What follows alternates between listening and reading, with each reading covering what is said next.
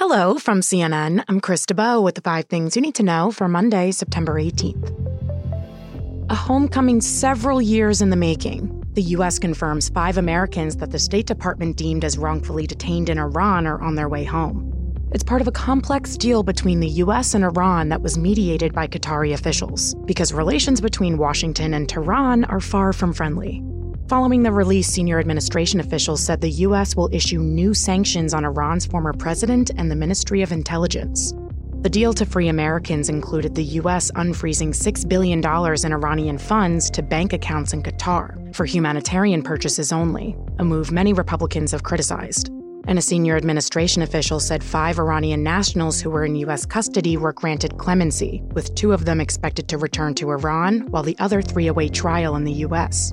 White House National Security official John Kirby said, "Don't mistake this deal as a sign that U.S.-Iran relations are improving." No one should take away from today's events any idea that we are somehow turning a blind eye to what Iran is doing in the region or around the world. Not at all. Quite the contrary. The United Auto Workers strike entered its 4th day today. And though experts say the U.S. economy is already getting bruised, its impact is not likely to push the nation into a recession. Anderson Economic Group, who works for some of these automakers, says it would cost the U.S. economy $5 billion if all UAW workers at Ford, General Motors, and Stellantis go on strike for 10 days. So far, though, fewer than 10% of the workers at these companies have gone on strike. The group also says businesses near the strike sites could see their revenue slow, and that cars could get more expensive due to the halt in production. And the strike could extend beyond the nation's borders tonight.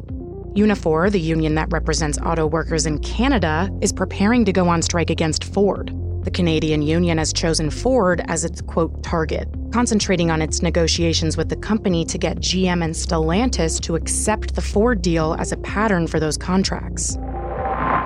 Hunter Biden is now suing the IRS.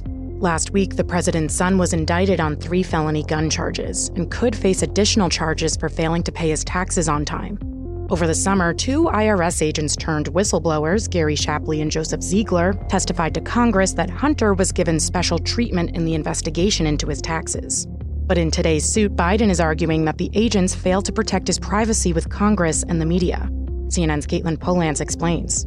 He's saying that those 2 agents essentially went out and did interviews at a point in time when they shouldn't have been talking about his tax returns. Hunter Biden wants about $1,000 in damages for every time something about his tax returns was disclosed, when he says that it was unlawfully disclosed. Shapley's attorneys called the lawsuit a frivolous smear and said the agents only discussed information they were allowed to discuss. The IRS said it doesn't comment on pending litigation. First a convicted murderer, now some teens. Police in Pennsylvania say all 9 teens who escaped from a juvenile detention center have been captured this morning. The juvie is about 15 miles away from where escaped inmate Danilo Cavalcante was captured last week after nearly 2 weeks on the run. Police said the teens who escaped were between the ages of 15 and 17, and they got out by overpowering 2 prison guards, grabbing the keys, and crawling under a fence outside the detention center. Coming up, some daytime talk shows pause their show returns. After a lot of backlash, Drew Barrymore and The Talk are pausing their show returns. Barrymore caught a lot of heat earlier this month when she announced that her show was planning to start up production again while more than 11,000 television and film writers are still on strike. In response, she released an emotional video defending her decision to return. I deeply apologize. But it was widely mocked on social media and later deleted. Yesterday, Barrymore said she had, quote, listened to everyone, and her show won't return until the strike is over. Some daytime talk shows are airing new episodes, though, including The View, Tamron Hall, and Live with Kelly and Mark. All right, that's all for now. I'm Chris DeBow, and our next episode drops at 5 p.m. Eastern. Till next time.